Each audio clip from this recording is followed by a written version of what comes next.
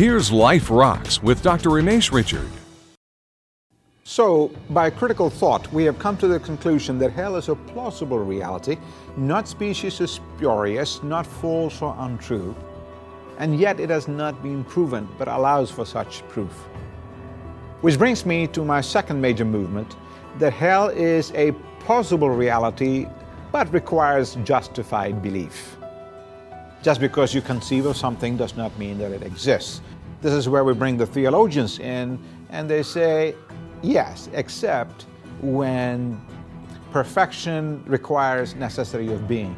Let me explain. Just because you have a concept of God does not mean He exists. But for God to be perfect, He needs to exist, and therefore your concept of God includes His existence. Now, if we transfer it to the matter of hell, you need to ask, why do all people in the world have some concept of a permanent punitive punishment or pain that compensates or adequately is retributive for everything that a man or a woman does? Is there a possibility that this conception really can be translated into existence because the reality of evil demands that kind of a response? Nevertheless, whenever we come to believe upon something, we have to come to that belief through just a variety of sources.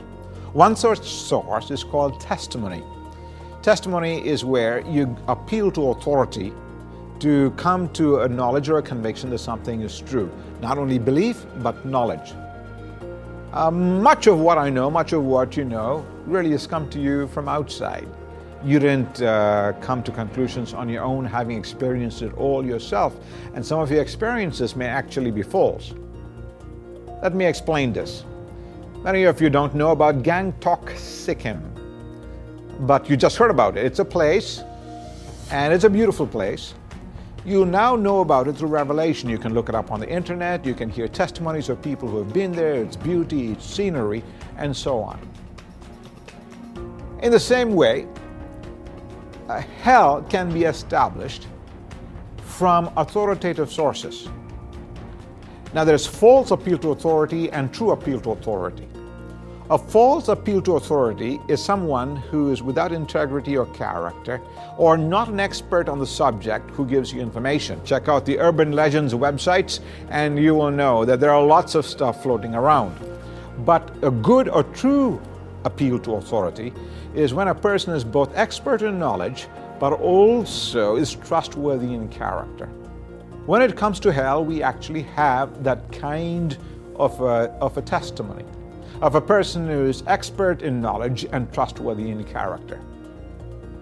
Many of you know one of the greatest men who ever lived in the world is the man called Jesus, whom some, of course, worship as God.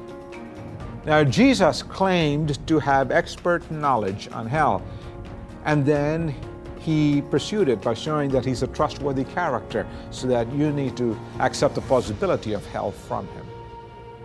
Expert knowledge. He gives every indication that he was there when hell was created. Its constituents, its entrance requirements, including him being the one who judges who goes to heaven or hell. Its duration, that is eternal, its timing when it comes to be, its nature. For example, he says hell is permanent. He uses the same word eternal, unceasing, forever, that he uses of God himself. So as long as God exists, there's unceasing, forever existence of hell. Jesus also says that hell is very, very painful. Very painful. I don't want to get dramatic or melodramatic here because you've seen lots of horrific, horrid situations. But here are some images of hell that the Lord Jesus used. For example, he said, hell is like an eternal dustbin, a garbage can, a trash dump, where all the unrepairable, the salvageable, unredeemable stuff is placed. Occasionally I help my wife out with taking out the garbage. I never have to wonder if something of value and worth is placed there, and if the garbage stays there very long, maggots come in, creeping things come in. Hell is for that which cannot be sold on eBay. It's for that which is completely of no worth. The eternal dustbin. Jesus also said hell is an eternal darkness. Have you ever been in a place when it's just absolutely dark? You call it outer darkness. You've been to a wedding. Inside the wedding hall there is festivity and joy and music and laughter. But hell is outside. There's darkness. When there are no lights, there's a noise here, a scratch there. When your phone battery is dead and your GPS doesn't work, so you can't see the numbers either on your system or on the road. Hell is considered eternal darkness. That will drive you crazy. If you've been in an unknown place, a place that's forlorn, you experienced it. Jesus also described in his expert knowledge of hell that hell is an eternal place of detention. It's called a life imprisonment. A life imprisonment is for those who cannot get out, ever. That there is a huge gulf fixed between hell and anywhere else that you can go to. There is no rescue. I went to visit a friend once who was thrown into prison for 30 days. And though it was just hard and difficult, the very fact that he will be released in 30 days gave him hope to be alive, to put up with the hardship and the ghastliness of prison. Hell is seen as eternal detention. Another image of hell is that hell is a fiery furnace, eternal destruction. Fire is possibly the worst known pain there is in the human race.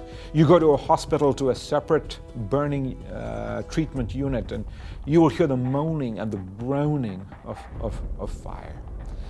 Now, we don't know the chemical composition of the fire that Jesus speaks about because both physical bodies and the fire exist and coexist.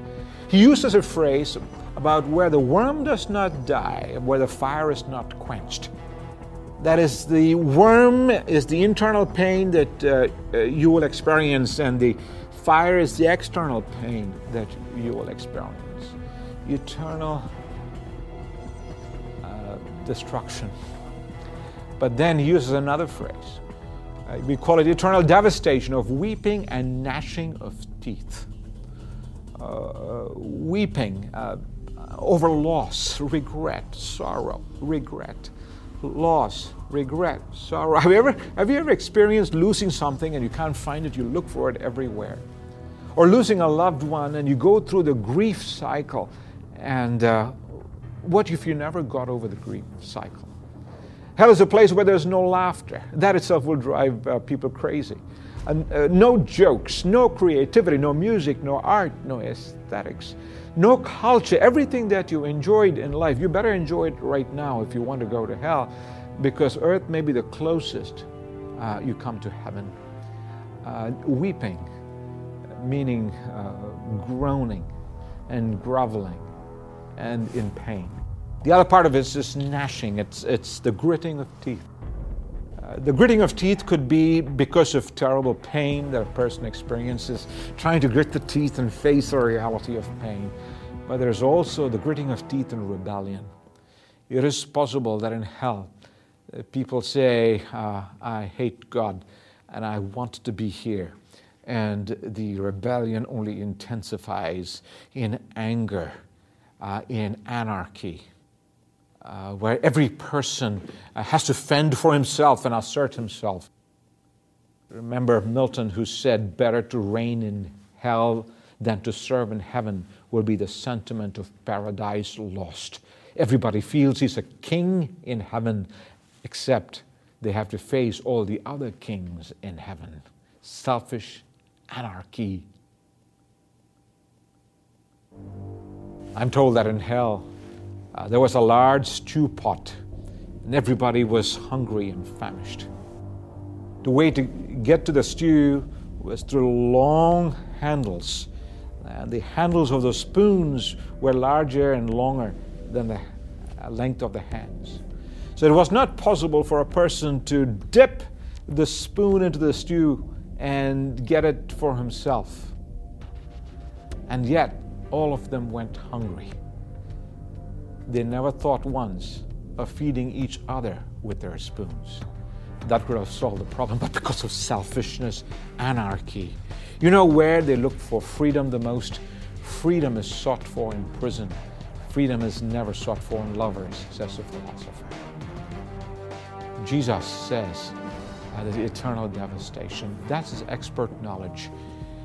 But we know it is also trustworthy knowledge because he claimed to be God's representative. He said, I speak and do the words that God wants me to do and say. He said, I was there when the origins of hell were put in place because the prime prince and all his cohorts who wanted to rebel against God was thrown out, and I saw him being cast out. He says, want to tell you that hell was not created for human beings, it was created for the devil and his angels, but we put ourselves there.